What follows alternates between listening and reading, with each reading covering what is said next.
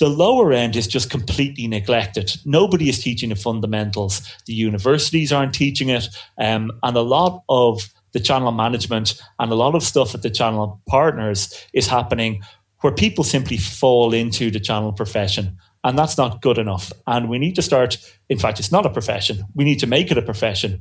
There's an institute for everything from marketing, content marketing, digital marketing, but there's nothing for the channel business profession. Welcome to Channel Journeys, the podcast for channel professionals that will enable and inspire you to create your best channel journey ever. Meet and learn from channel experts who share authentic stories of their channel victories, defeats, and lessons learned along the way. Here's your host, Rob Spee, a channel chief on a never-ending quest for channel knowledge and adventure. Hey, channel pros, this is your host, Rob Spee. Welcome to episode 7 of Channel Journeys. The teaser you heard at the beginning comes from Mike Kelly, today's guest, who is the founder of the Channel Institute.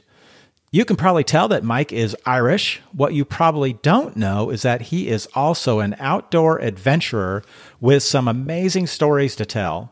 I almost used the clip of his story about flying over Victoria Falls as a teaser for today's podcast. It is such a fantastic tale that you don't want to miss. People often ask me why I launched the Channel Journeys podcast, and this interview with Mike Kelly highlights one of the key things I want to accomplish. There's been a common theme in my conversations over the years with other channel pros around channels being the redheaded stepchild, right? We all hear that. We have experienced it in many organizations. Well, Mike and I, we share a common goal, and that is to turn channels into a profession by sharing knowledge and transferring skills to folks who end up in channel roles, often by accident or just blind luck. This is such a great episode. It has adventure, entrepreneurial audacity, and a big, hairy goal. So let's get started with Mike Kelly's channel journey. Here we go. Hey, Mike Kelly, good morning, or actually I should say good afternoon for you in Ireland, right? Absolutely. Good afternoon and good morning, Rob. How are you? I am fantastic. How are you doing? Great, thanks. Welcome to the Channel Journeys podcast, which we are just getting going. So very glad to have you on as one of our early participants. Well, thanks for inviting me. Yes, I've been following the progress and it's very exciting. So delighted to join you. Excellent. Are you in Dublin? I am. I'm in Dublin, and for any of your followers who have been here, I can confirm there are actual blue skies in Dublin today. Well, that's fantastic. You're doing better than we are in Atlanta here, where we were promised sun, but I'm not seeing it yet. Okay, well, I guess it's come over this way. We're due more than you guys. Excellent. Well, I was in Dublin, when was it? Last year. Lovely city. I'd love to get back there. It's a fun place, and all of the major tech companies have European headquarters or some sort of large presence here. So it's an exciting place to be. Excellent. And that's where you grew up? It certainly is, yes. I did live in the States for a couple of years and lived in Australia, and I've traveled all about, but Dublin's my home, and this is where my family is, and I am now. Okay, great. Well, let's get to know you a little bit and your Dublin heritage. So with a couple lightning round questions, what is your favorite food or drink? Well, I'm afraid the drink is an easy one, and you can guess what it is. It's black and it has a creamy white head, so no need to mention the brand. Favorite food, that is a difficult one. Right now, let me say game pie. I'm into my game, such as venison and pheasant and so on, because it's winter here. Oh, my daughter would love that. She loves meat pies. And I took her to London for the first time last year, and she found some great ones. Good. Yeah, it's not everyone's cup of tea, but it certainly is mine. Excellent. Okay, you mentioned living a few different places. What has been the most interesting place that you've lived in or visited? Ouch. The list is long. I'll probably have to go to my default story that I tell in a pub. I was traveling on my way to Australia, and I guess this is going back 25 years, and I was in Zimbabwe. and I took one of those joyride flights over Victoria Falls, the sightseeing ones in one of those small planes. And to cut long story short, it was just me and the pilot in this plane, and the propeller was wooden and it had rotted and it blew off. No. And we crash landed into the jungle. It was like something from the movie Out of Africa, if anyone has ever seen that. But we nearly became part of Victoria Falls. But thankfully that the pilot steered us to safety, and we were rescued about 8 hours later. So that was a close call, and that was certainly an incident I was delighted to walk away from. Okay, so you have topped the list already of the most exciting adventure. That is incredible. Well, there's a few more like that, but look, I'm still here, and that's good. Man, I think that's a whole separate podcast to hear about that story. Yeah, let's not go down that route. Well, I at least want to meet you in a pub and hear all about it. Wow, that is a story. Excellent. I've done a lot of flying. My dad was a pilot, but fortunately never crashed. Okay, well, here you go. This is your chance. Thanks a lot. So I already know what your best adventure is, or one of the adventures. What do you really like doing when you're not working? What are your sports or hobbies?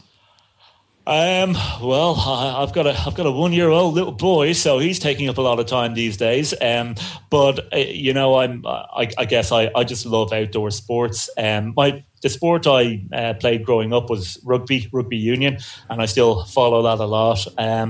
But in terms of my sports I do now, I do a lot of sea kayaking. I've done a lot of mountaineering. I've climbed a few of the 7 summits and a few other serious things in the Alps and around the world. I've run 7 marathons, do a bit of surfing, bit of skiing, play a bit of tennis. So you name it, as long as I'm outdoors, I'm up for it.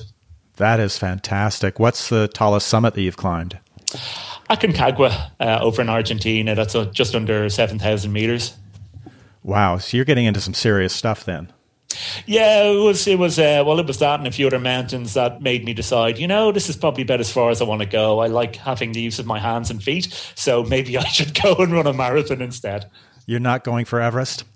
I don't think so. Certainly my wife's not going to allow that happen anytime soon. So no, maybe in the next life. I was just listening to a guy who ended up kind of solo climbing to the top of Everest. His Sherpa couldn't even keep up with him. And it's painful.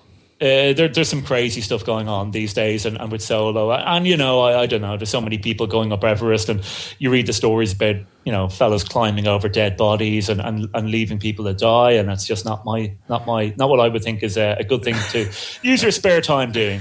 No, I love adventure, but that's not part of it. I try to avoid that. Yeah, exactly. Well, let's get into your channel journey. So I looked at your LinkedIn profile. I saw that you went to school in Dublin and at Trinity College. And back then when you were getting your bachelor's, what were you thinking? What did you want to do at that time?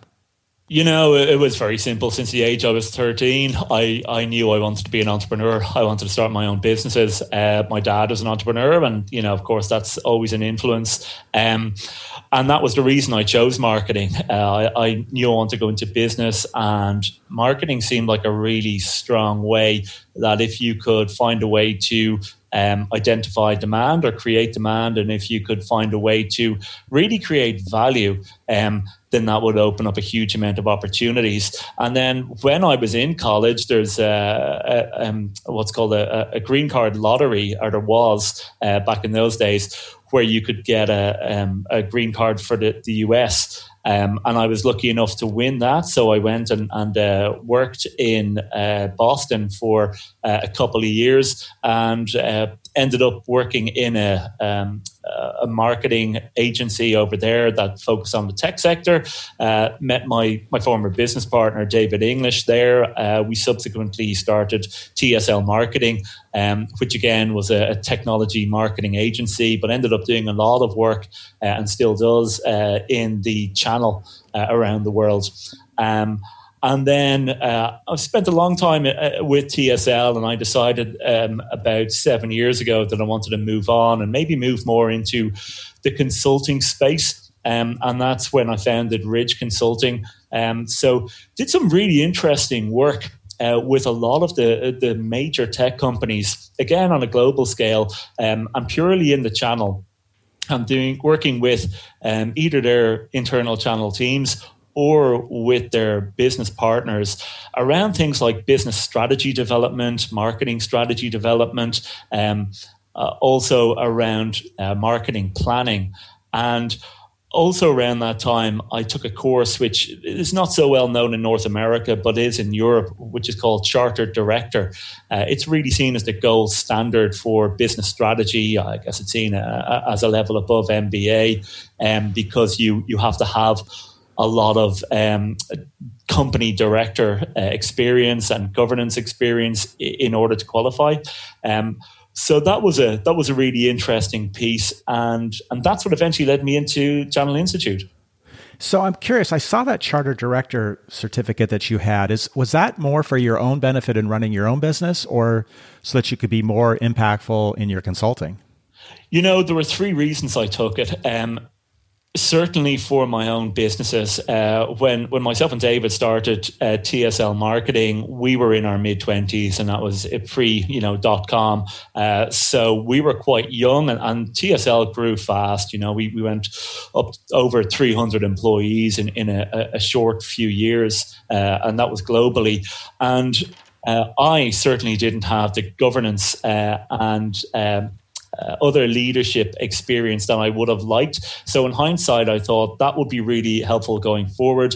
It's also was something that I knew would feed into the consulting work that we were doing with the high potential business partners at Ridge Consulting's clients. And then thirdly, I'm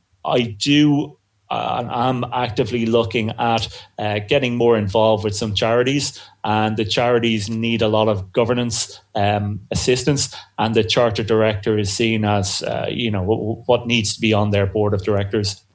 Very interesting. Is that like a 1-year course? How long does that take?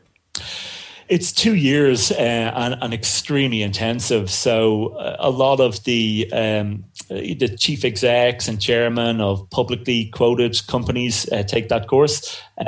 So it's quite strenuous. It's a great way of meeting people who are highly motivated and high achievers. But yeah, it was tough. So let's see, that course you did after you got your MBA. It's actually after an MA. I did just a Master of Arts. I didn't do an MBA. It just wasn't a direction I wanted to go. In fact, that's the reason I did the Chartered. I felt it would be more valuable, really. Yeah, it sounds a little bit like an MBA, the way you're describing it, but more leadership focused. Yeah, I guess a little more advanced than an MBA is how it's seen. Yeah, excellent. So what was the inspiration for the Channel Institute? What led you to that dream?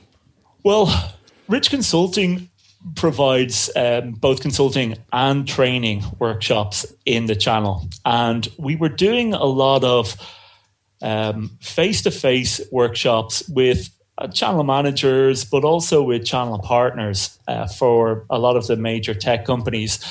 And what we found was there was an enormous gap that our clients at these tech companies were overestimating the abilities of everybody coming on our courses, which meant that a lot of what we were teaching was going straight over their heads, and they really weren't getting the value from it. And it was becoming very frustrating.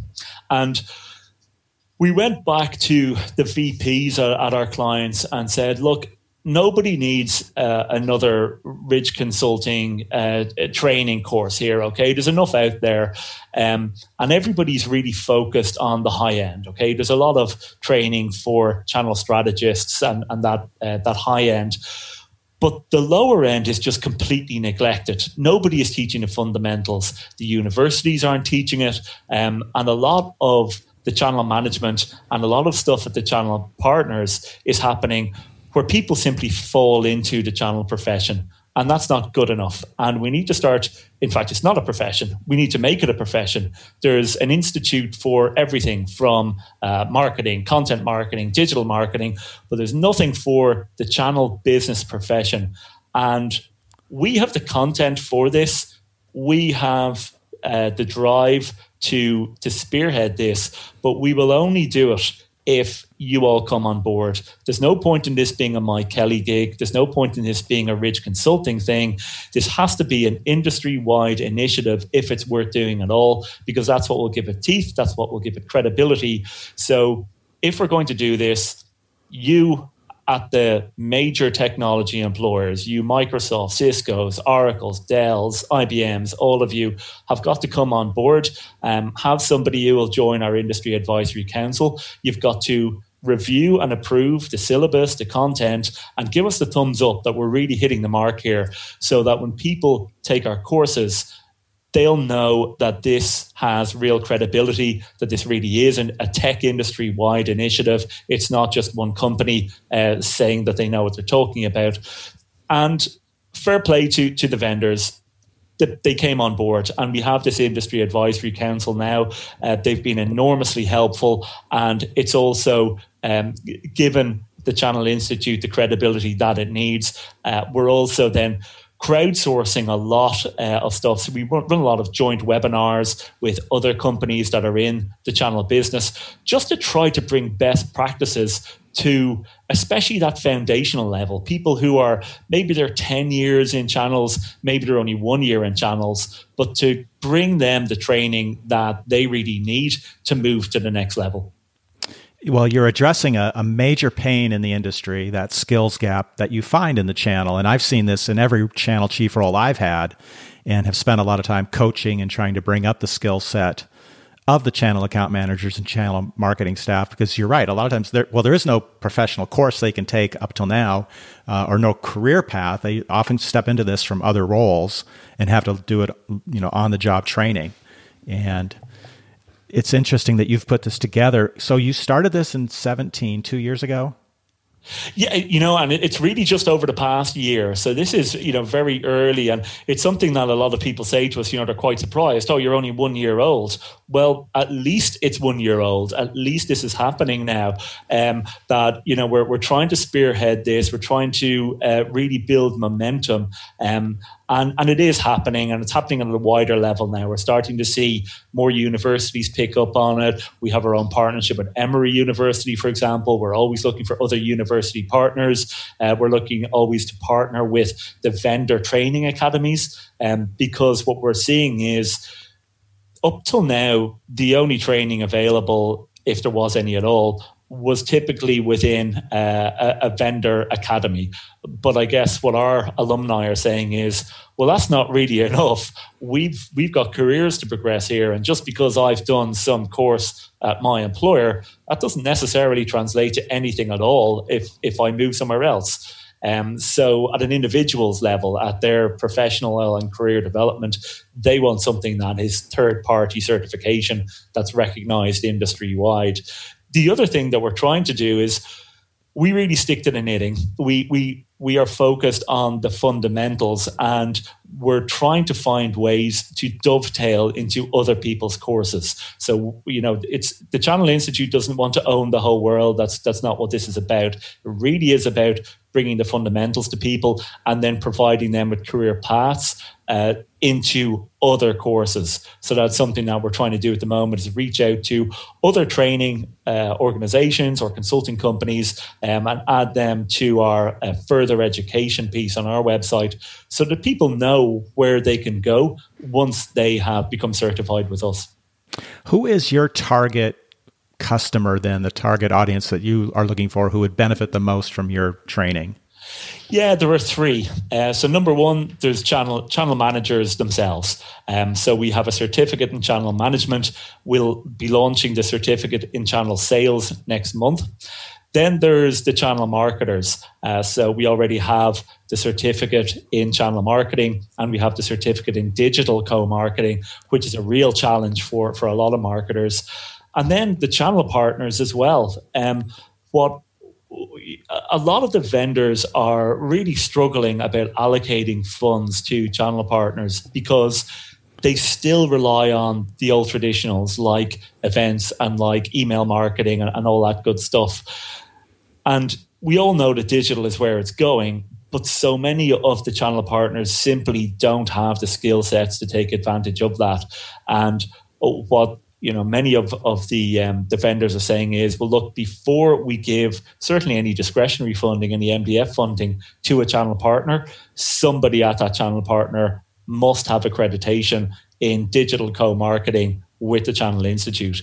So it's been an interesting sort of barrier to entry, or also a foothold for partners to win more discretionary funding from their vendors. Yeah, that's always a issue with the partners not having that marketing skill set or marketing talent to go ahead and execute effectively on all the marketing support that they get. It is, but what's been really interesting is that we've had a number of, what you would call gold star technology vendors coming to us and saying, we have our own internal training academies for our channel marketing people. However, with conversations with them, we know that they don't have the confidence to go to a channel partner and direct them on how to develop a digital co-marketing campaign. So they're coming to us saying, okay, we need to send our own channel marketing people on your certificate in digital co-marketing to give them the confidence and the tools and the frameworks to go to our partners and get them moving on this, because we're simply not hitting our digital co-marketing quotas. So that was something that we hadn't foreseen, but it's a reality in the industry right now.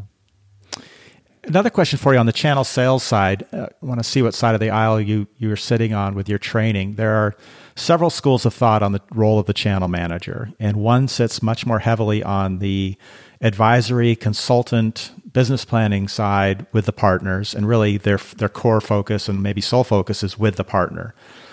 Other people have the philosophy, no, he's got to be much more of a salesperson out there doing deals with the partners, teaching them how to hunt, how to fish, and be much more transactional oriented. Which side of the camp does your training fall on? It doesn't.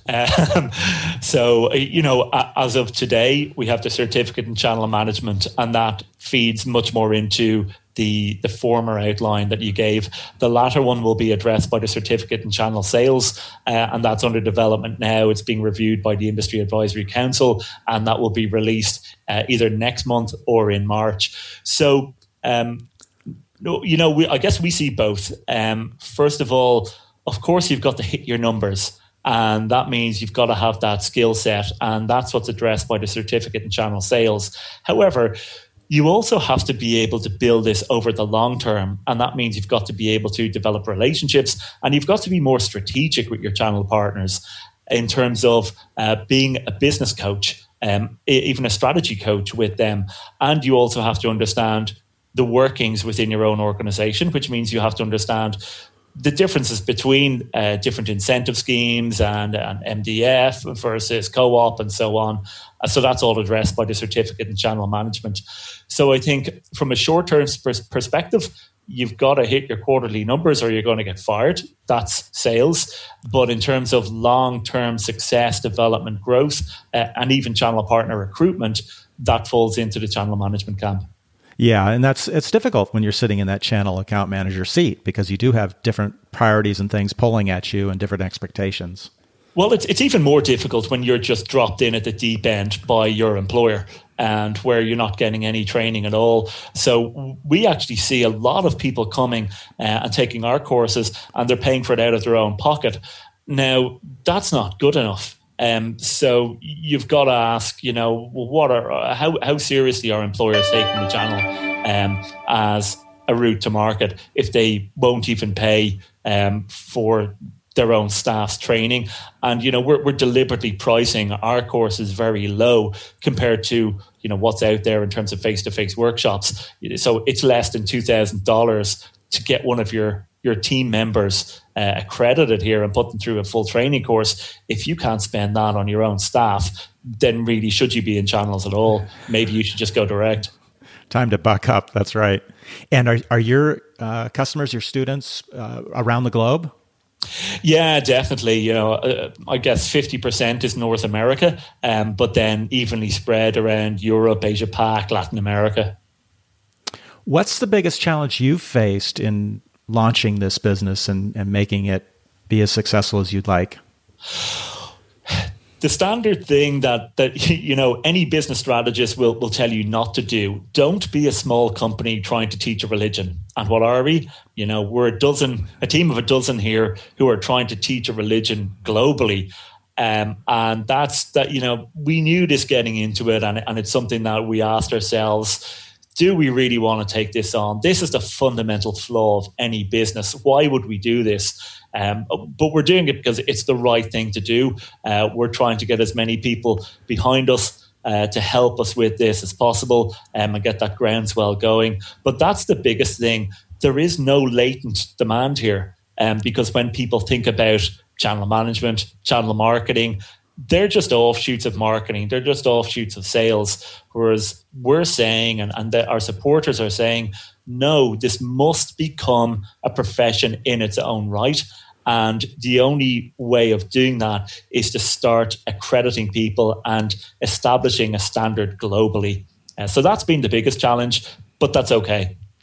Well, your description of a small team trying to teach a religion describes just about every channel team in every company around the globe.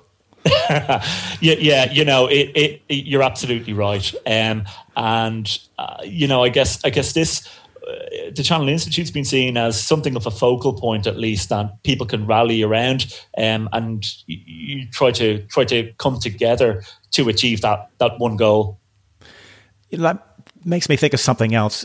The role of a channel chief, many times we're spending a lot of time evangelizing within the company and defending the channel and promoting the channel. Are you thinking about any types of training for the non-channel folks in a company to help educate them on the channel? Yeah, that's an interesting one, and it has been brought up. Maybe, but further down the road. I think right now we, again, I'm a marketing guy, so I keep using the same phrase. I think it was Ted Levitt, stick to the knitting. And that really is our goal right now. Is there a role to educate the field salespeople around this? Yeah, of course there is, because that's where channel conflict often stems from. But look, one challenge at a time, I think. Well, yeah, you have got to stick to your knitting. And I was just thinking, too, it's a bit self-fulfilling, and the proof is in the pudding. So if you're developing more effective channel managers, more effective channel sales managers, more effective channel marketing folks who drive better results, they're going to gain more respect of the rest of the company. And it's going to eliminate some of those defensive conversations. Yeah, I think so. But also, if all you're doing is sending your channel managers on sales courses, well, that's reinforcing exactly the point that you just made. You've got to send them on channel specific courses if they're going to fully understand their role. Sending them on a solution selling course that is designed for field salespeople is kind of pointless. Sure, send them on that later, but make sure that they at least have the channel fundamentals first so that they can combine the two skill sets. Right, exactly. So I'm curious, you've been an entrepreneur right from the get-go and launched many successful firms here focused on the channel. Who have been your mentors along the way? Nobody, really. There isn't. You've got to, I guess, mention Branson, of course, but that's purely because of his overall philosophy. Whether he's just a risk taker, and not only in business but outside of that. So he's an exciting guy. Richard Branson, he's such an interesting guy, and I love reading his stories and the adventures he's been on. You guys ought to sit down and swap adventures of your prop falling off your airplane and his balloon rides. Yeah, exactly. Although, look, he's gone interstellar now. He's gone into the astronaut side of things. So, he and Elon Musk, of course, are very inspirational. But because of the vision that they have, and because of the confidence they have to push that, and their ability to pull all those resources together. So, I think those sort of guys are just very exciting to watch. They are. Yeah. Confidence and audacity. Yeah, and vision. And I think, I suppose with Channel Institute, we have a vision. We're trying to achieve a vision. It's a certainly a stretch goal. It's a big ask. As they call it, the BHAG, the big, hairy, audacious goal. And I really admire people like Branson and Musk and so on. Certainly, their goals are a lot bigger than ours, but they're inspirational, and I think that's what we all need. Yeah, absolutely. I don't know if you listened to my earlier podcast, the first one with Gary Morris. I didn't. I missed that. I know I've spoken with Gary before. Yeah. So Gary, like you, longtime entrepreneur and in the channel. And he told this funny story about being an entrepreneur. He's out cycling with a couple entrepreneurs. And one guy starts sharing a dream about operating it on himself and kind of rising above his body and looking down, and he's operating on himself. And I think all 4 or 5 guys that were on this bike ride talking all had the same dream. Okay, I can't say I have. That's an unusual one. I've had some strange ones, but not that. So, okay. Well, good. I wanted to test it out and see if every entrepreneur had this dream. Well, if I have that tonight, you're to blame. I better not have that tonight. That doesn't sound like a particularly pleasant one. So no, I can confirm not every entrepreneur has. I can't confirm it for Musk or Branson. He never told me whether it was a successful operation or not. I'll have to ask. Well, listen, it's been really fun chatting with you and learning more about the Channel Institute. Certainly something I think every channel team ought to be checking out, investigating. Very easy to find you guys. It's just channelinstitute.com. Is that right? Yeah, exactly. Or just Google us, channel management training. You'll find us straight away. Excellent. Anything that we didn't get a chance to chat about that you wished I had asked? No, I don't think so. I think my wrap up on the Channel Institute is, look, this won't be for everybody, but it certainly has its place. It's a stepping stone on the way. And the most important thing is that I think, we in the industry, in the profession, need to start upping the game here and making it into a profession and not just a side thing to sales and marketing. So really, the more that we can all come together, whether it's around Channel Institute or something else, it doesn't matter. But our vision is that we all start treating the channel profession with a lot more respect, and all of us trying to up the professionalism within this. And the starting point for that is for new people who are entering the channel profession. Let's give them a lot more support. Let's stop just dropping them in at the deep end and hoping they'll swim rather than sink. Yeah, I really like that. When I was talking to Jay McBain, he was talking about 2019 being the year where we enter the third stage of automation, being where automation comes to the channel. It's the traditional sales, direct sales has been fully automated. Now we've got to bring all that automation in there. He found over 100 different vendors out there with automation tools. And now's the time to bring that automation. And I love what you're saying. Now's the time to also turn channels into a profession. Yeah, I mean, and I've spoken with Jay and I follow his stuff as well, and had a similar conversation on that exact point with Channel Marketer Report.